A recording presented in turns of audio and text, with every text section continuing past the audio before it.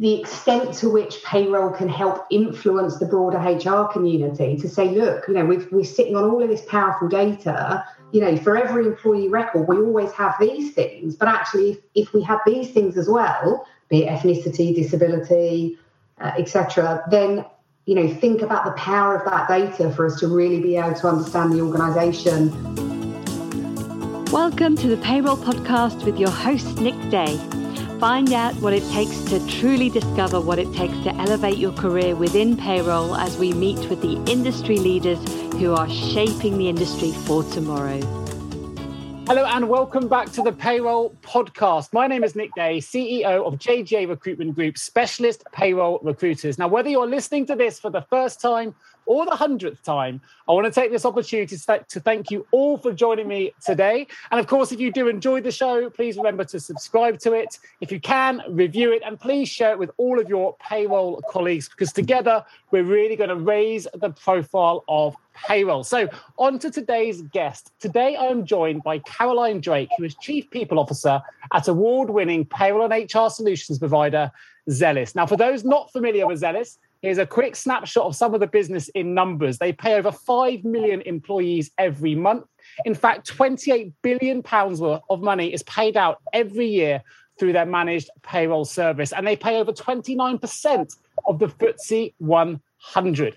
So in terms of customers, now there are numbers that Zellis provide, obviously gives them access to huge amounts of data. And as part of the Zellis vision, which is to be a leader in pay, reward, analytics, and people experiences, they've decided to develop a report in cooperation with The Economist that was focused on diversity data to help determine what it is that's holding back progress in delivering effective data-led DE&I campaigns. Now, you might be wondering why a company largely focused on payroll decided to commission research on DEI data collection. But stay tuned, because you're about to find out. Let's just say the results are fascinating. I don't want to give too much away too early. So, Caroline, welcome to the Payroll Podcast. How are you doing today? Thanks very much, Nick. Doing well. Good. So I'm going to start with a question I ask everyone on this podcast. It's not related to the DE&I study. It's just this. What does the word payroll mean to you? Complexity. Well, it means two things. Complexity, I think people underestimate actually the complexity of getting payroll right. Sure. But also its importance, because people use the pay they get from work to pay their mortgages, take their families on holiday, all the things we take for granted that we use our pay for every day.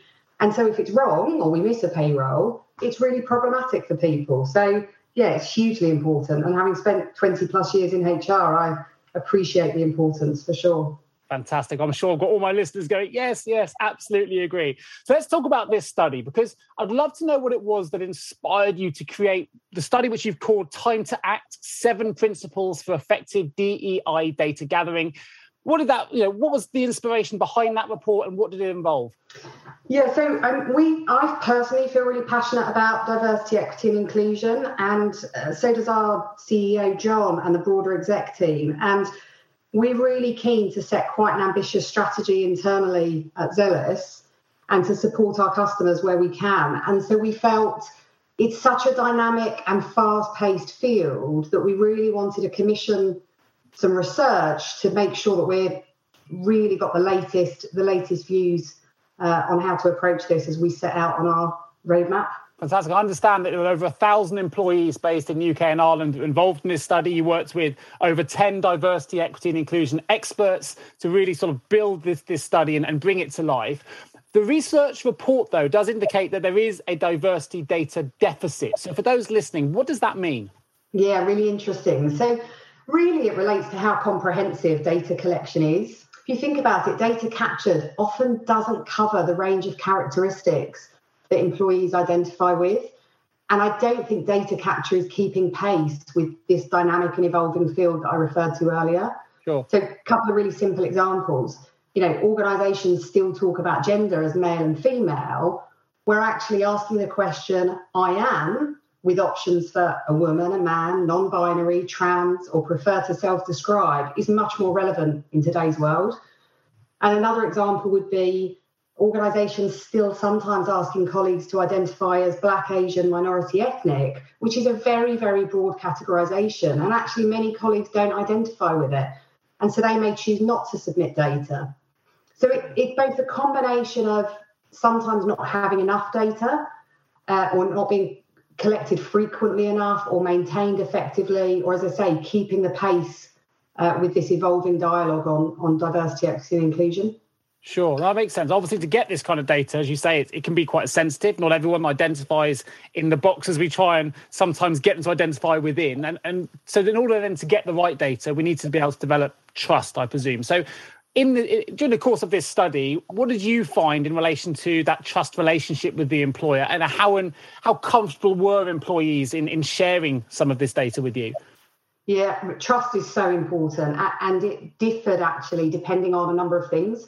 So depending on the culture of the organisation, depending on the point at which a colleague was asked for that data. So if somebody's joining the organisation for the first time and they maybe don't understand how it's going to be used or the culture of the organisation, they may be less inclined to want to give some of this diversity data, whereas perhaps once they have a better understanding of why the organisation wants to collect it, what they're going to do with the data, they're right not to take part or to self-describe if they don't identify with one of the categories how the data will be collected and stored and who will have access to it. Once colleagues understand that, then actually typically they're very happy to give that data. So I think openness and honesty around actions is really important to build trust, but I think also collecting data at different points through the employee life cycle, it might sound like common sense, but our research was a welcome way really to prove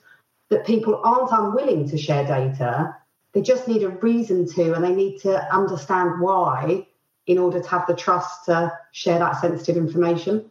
Sure. I know from a high level, I mean, I've done some work in this field as well in terms of panels and different talks we've done on equity and diversity and inclusion. I know there's a really, quite famous now because it's referenced regularly, which is the Boston Consulting Group study in 2018, which really talks about some of the positive impacts of having a diverse board and a diverse workforce. Can you talk to us a little bit more about some of those results that you found at a high level? I mean, the impact of diverse boards and organisations, I mean, really simply, if I take Zealous as an example, I mean, our customers are hugely diverse. We have more pay as part of our Zealous group as well as the Zealous business. And so, we're partnering with some of the smallest to the largest organisations across many different industries. And so for us, having a diverse and representative workplace filled with colleagues from different backgrounds, skills, experience, knowledge, creates better, more innovative solutions and products for our customers. And I would say that's true of all organisations. So I think having diversity at the top of the organisation really role models it. But for me, it's important at every level. Yeah, completely agree. And certainly the study comes back to say, more diverse workforces show that not only is it more inclusive environment, but actually there's better profits, strengthens talent and retention, which is something obviously we're very passionate about here in terms of recruitment, includes product strategy, diversity of thought, and there are so many benefits coming on the back of it. But I'm sure during the course of this study, it must have been quite difficult to sometimes get, and also I imagine there's sort of sensitivity around maintaining some of the categorizing characteristic data that you're taking. So how did you work through that? And what would you be recommending if people are, or companies are looking to maintain this data? Is there kind of a process or a protocol that you would recommend? Yeah, well, I think having specific enough characteristics is really important. I think it helps you to get the data in the first place because people identify and want to give the data. But also it gives you more to be able to analyse and importantly, people to self-describe if they can't find a box or a characterisation that they identify with. So, for example, if you take disability, the option for employees to self-describe is really, really important because, sometimes people just don't identify with the definition, or they may actually have multiple mental and physical health conditions. And so it's kind of hard for them to really work out what to select. So I think that's really important. For us, we're a data company really at our heart, and having clear data is really important to be able to use it. But people are complex, and I think that has to be considered in how you capture data where it relates to diversity. Sure. It's constantly evolving, as I said before. I think obviously those listening to this podcast as well, whether you work in payroll, whether you work in human resources, like data is now right at the forefront of both of those functional areas. You know, that it can help make strategic decisions. It can help drive the achievement of strategic objectives if we use that data smartly. But I imagine when it comes to diversity and inclusion and equity data, particularly when you're talking about some of those special characteristics, it must be notoriously difficult sometimes to actually get the data that you need to help sort of advance your ED&I program. So what would you say to those employers that are keen to do something? They're keen to reduce this gap, they're keen to improve, but they don't quite know where to start in terms of getting that data, or how to, don't know how to ask those sensitive questions? Look, you can, obviously partners like ourselves, and one of the reasons that we're evolving our own product is so that we can capture the data for ourselves in a more progressive way, but also so that we can help our customers to do the same. So where you have HRIS systems, where you have, be it recruitment processes, HR processes, where you're capturing the data, really try and use those partnerships to understand how you can make progress on that front, because it is changing at such a rapid rate. So, nobody's got all of the answers, and the more that we can work with each other, I think the better for all of us. I think this point around trust and transparency and being super clear with colleagues why you're asking for data, how you're going to use it, what's in it for them. Well, actually, what's in it for them is it helps us be a better company. It helps us be more diverse. It helps us build our culture. But it's not a one-off exercise. I think it has to happen at various moments through the colleague life cycle. And I think you need to constantly be communicating and be transparent about both why you want this data and how it's going to be used. Have you ever asked yourself, how can I recruit payroll staff effectively? Please don't give up on your recruitment project just yet. Here at JGA Payroll Recruitment, we appreciate the difficulties associated with attracting, recruiting and retaining top payroll talent. We also understand just how costly a poor payroll hire can be. JGA Recruitment are a niche payroll recruitment agency who will partner with you to resource payroll candidates who will improve both the accuracy and efficiency of your payroll department. Contact us today on 01727 800 377 or visit jgarecruitment.com to find out more. Sure, that makes total sense. I know there's a lot of reports saying that data is now the most valuable currency in the world because of what we can do with that data. And I think, A, that obviously means people are sometimes more sensitive about sharing it. But B, if it's used correctly, it can generate some fantastic results. It can help reduce some of these gaps that we're seeing in terms of pay and equity. Yeah. From your perspective, as a company that's right at the forefront of both HR and payroll services, obviously has access to significant amounts of big data, what can companies do with that data to make better use of it, to actually result in positive outcomes? And maybe Zealous are already doing some of the things, so maybe some of the services you're already providing some of your clients. But even if they're not working with a provider like yourself, is there anything for the smaller businesses as well that they can do with that data to really promote positive change? Yeah, absolutely. So, firstly, you need the data to understand what your starting position is. So, the most important thing is that any organisation, however big or small, starts the dialogue, has good intent to make progress from wherever their starting position is, and puts some actions, however simple or complex, around making progress. And so the first thing that data gives you, I think, is a starting point and an ability to measure and track progress over time.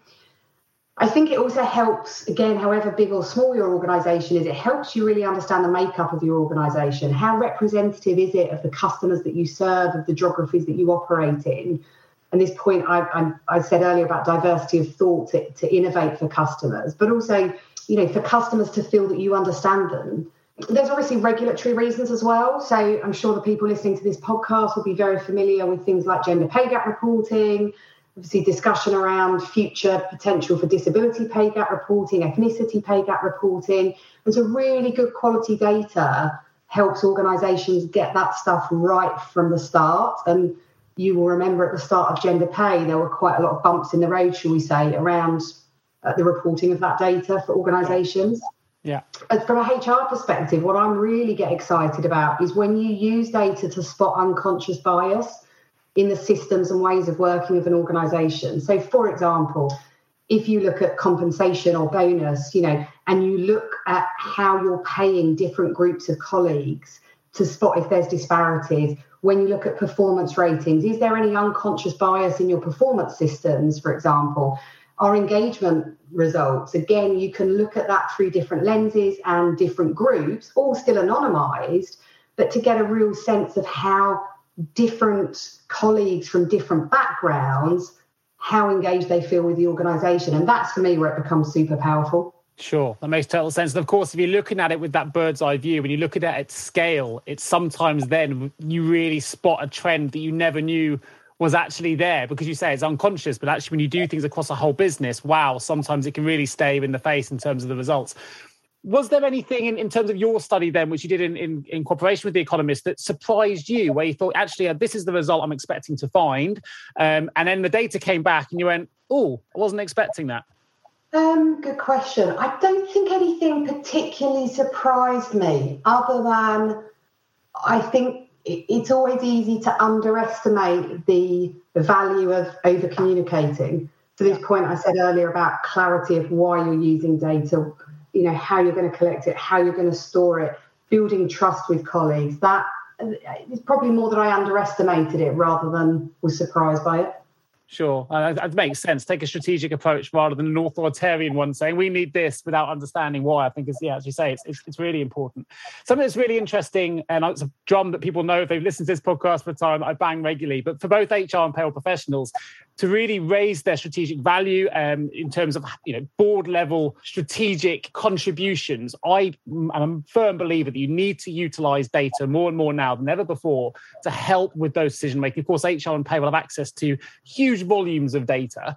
From your perspective, what kind of data at the moment could an HR or payroll professional be utilising, perhaps more than they currently are, to help drive some of those decisions? Is there new forms of data now with the kind of record keeping that we are taking, with the questions that we're asking, that could really help progress change going forward that perhaps we weren't doing even pre-pandemic? Yeah, I probably go back to the types of data that we collect and have, having specific enough characteristics to collect the data. I think that's really important. I suspect if most organisations went through either their payroll system or their HR system, there's probably quite a lot of data lacking. So you're never lacking on the things you need to actually pay people, like bank details, NI number, etc. But there's other data that is often missing. So the extent to which payroll can help influence the broader HR community to say, look, we're sitting on all of this powerful data, for every employee record, we always have these things. But actually, if we have these things as well, be it ethnicity, disability, etc., then think about the power of that data for us to really be able to understand the organisation, as I say, how representative we are of customers, where we might be able to spot disparities or issues that you can't always see. They're not always obvious. It might be unconscious. And really to then be able to target interventions around that, because it's a very broad topic, diversity. And I think it can feel quite overwhelming, actually, for organisations to set out on a path to improve diversity, especially if you're a smaller organisation, because you don't have a big team of people who, live and breathe diversity, equity and inclusion every day. They've got lots of other things that they're doing. And so, both payroll and HR have a really valuable source of data. And the more that they can get that data complete, the complete picture, the more that they can maybe maintain the descriptions of what's captured through, making sure it's relevant and most recent government census, for example, so that colleagues are recognising the things they're being asked about. I think that's really powerful. Yeah, no, I totally agree. I guess some of it then, it's not just about using the data you've got at your disposal. It's identifying where the gaps are in your data and filling those gaps so you can, deliver better results. And if you're not asking some of those questions or obtain that data now, let's identify what it is we're missing, so that we can go and get that data, ask it sensitively, ask for the right reasons, understand why we're asking, and then actually you can fill in some of those gaps. What about, though, then, if we use the gender pay gap reporting as an example, or as you say, we've got ethnicity pay gap reporting, others coming in as well. for the companies that have less than 250 employees, that don't legally have to get involved in some of that reporting yet, they might be listening to this, go, well, it doesn't really apply to me. I don't know if it's relevant for a business of my size. Based on the findings you've had through this study, what would you say to those individuals? Well, I think even if you don't have to do it for regulatory reasons, it doesn't mean it's not a good reason to do it. Now, it may not be gender pay specifically, but it may be other things that you want to look at. And when you deal with data, you're dealing with objective facts rather than kind of anecdotes and perceptions and reinforced bias that we, may or may not be conscious or unconscious.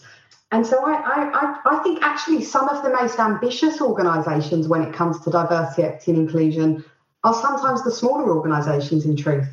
Yeah, I couldn't agree more. I think it's a great response. 100% agree with you. I mentioned in my introduction, of course, that, as a company like Zelis, largely focused on delivering payroll services to clients. So what was it that compelled you to, commission research on equality data and inclusion data collection? I think simply we believe it's good for us and we believe it's good for our customers. John Petter, who's our CEO, recently set out our ESG strategy, and two pillars were about doing the right thing by our customers and doing the right thing by our people. And data is where one of our strengths lies. And if we can use our product to both help ourselves, but in turn help our customers better understand their business, that feels a great place to be. And as I said before, we're setting a really ambitious roadmap within Zelis. And so by innovating our own data capture processes, deploying it in our own tools, it starts us on the road to realising that ambition. And I hope will make it easier for our customers to realise their own aspirations as well. Yeah, I think that's generally absolutely fantastic. I think it's really commendable that you're pushing the agenda forward, using the data at your disposal to make social change, which is what we need and what we want to see more of. And I think it's a fantastic study. Now, it's titled 7 Principles Any Company Can Apply to Improve DE&I Data Gathering Going Forward. I wondered, Caroline, if you can just share what some of those 7 principles are with our listeners. So the 7 key principles are about be clear about how the data is going to be used and explain that it's needed to promote fairness and inclusivity. Foster this inclusive culture, which enables colleagues to feel valued and heard. Frame data collection efforts as part of a company-wide transformation that involves everybody from the top to the bottom of the organisation. Focus particularly on reaching out to those groups where disclosure rates might otherwise be lower to make sure they feel listened to get their trust to complete the data. The 5th being about, ensuring that the data collection is comprehensive and it really truly does cover the range of characteristics that colleagues identify with. Maintaining sensitivity when categorising those characteristics and analysing the data. Keeping up with that DEI dialogue I mentioned before. And lastly, making sure that it's easy for colleagues to update their data at various points in the colleague life cycle. Sure. Fantastic. Well, it's a really fascinating study. I recommend everyone goes and downloads it. And I will put a link in the episode notes so you can access that. It's a free download. You can find it by going to solutions.zelis.com/time-2-act, which I think is a very apt name in itself. And it's a really, really informative study that you can really digest in your own time. But actually, the findings are amazing. And it can really help elevate the HR profession, the payroll profession, and actually businesses as a whole. If we use this data carefully, if we use it sensibly, then as a combination of all the clients coming together that take these ED&I issues seriously, we can really, really, really influence change. And that's the most positive thing. And it's amazing to see a business like Zelis, really acting at the forefront and making these changes possible and giving us the data to do so. So, Caroline, thank you ever so much for talking us through that study. So I'm going to open the vault. Entering the vault. Some quick fire questions for you, Caroline. One piece of advice you would give to someone working in payroll right now? Value your profession. I think the furlough and the pandemic, if it wasn't already clear to people, has made it very clear to people how important payroll is to every organisation. Absolutely. Couldn't agree more. If you had the power of foresight and you could change the entire payroll industry with one action or one improvement, what would that action or improvement be? Maybe the experience, the colleague experience. I sometimes think the payroll was born out of a function to get people paid, and we kind of lost the impact somewhere about what it actually feels to receive that paycheck. If you think about your very first job and the first time you got paid, like, it was really exciting to open the payslip. And I think maybe we've somehow lost that experience linked to payroll. Yeah, couldn't agree more. And lastly but not least, what's the one piece of advice you would give to a payroll leader to help them make the role of the payroll professional more strategic? I think always keeping an eye on the trends, reading the news, what's happening, speaking to colleagues, building your network, but also reach out internally within your organisation, build relationships outside of the payroll function, even outside of the HR function. Really understand, what is this business trying to achieve? What's important to this organisation? What's important for our customers? And I'm sure there will always be a link for every function within any organisation about how they can play more of a role to help in that purpose, that overall company purpose. It might not seem obvious straight away, but be open-minded, be curious, build networks and relationships, and I think people will be surprised. Fantastic advice. I think if you just heard that, I'd rewind it and listen to it again. I think it's couldn't agree more with everything you just mentioned, Caroline. So, Caroline Drake, thank you ever so much for joining me today on the Payroll podcast. Of course, Caroline is Chief People Officer at the award-winning payroll and HR solutions provider, Zellis. I will put a link to the Zellis website in our episode notes. You can access them as well by going to zellis.com. Or, of course, if you want to access that report, go to solutions.zellis.com/time-to-act. Thank you, Caroline, so much for joining me today. And of course, if you are a payroll leader listening to this podcast and you have a payroll-related vacancy that you would like some specialist support with, please do get in touch with myself and my team at www.jjrecruitment.com. Thanks for listening, folks. I look forward to bringing you all the next episode of the Payroll Podcast real soon. Thank you, Caroline. Thanks, Nick. Thank you so much for tuning into the Payroll Podcast with Nick Day of JGA Recruitment. If you need help with a current payroll vacancy, then please get in touch with Nick and his team. All contact details can be found in the episode notes. In the meantime, to make sure you never miss a future episode, please subscribe to the show through any of your favourite podcast channels. Till next time.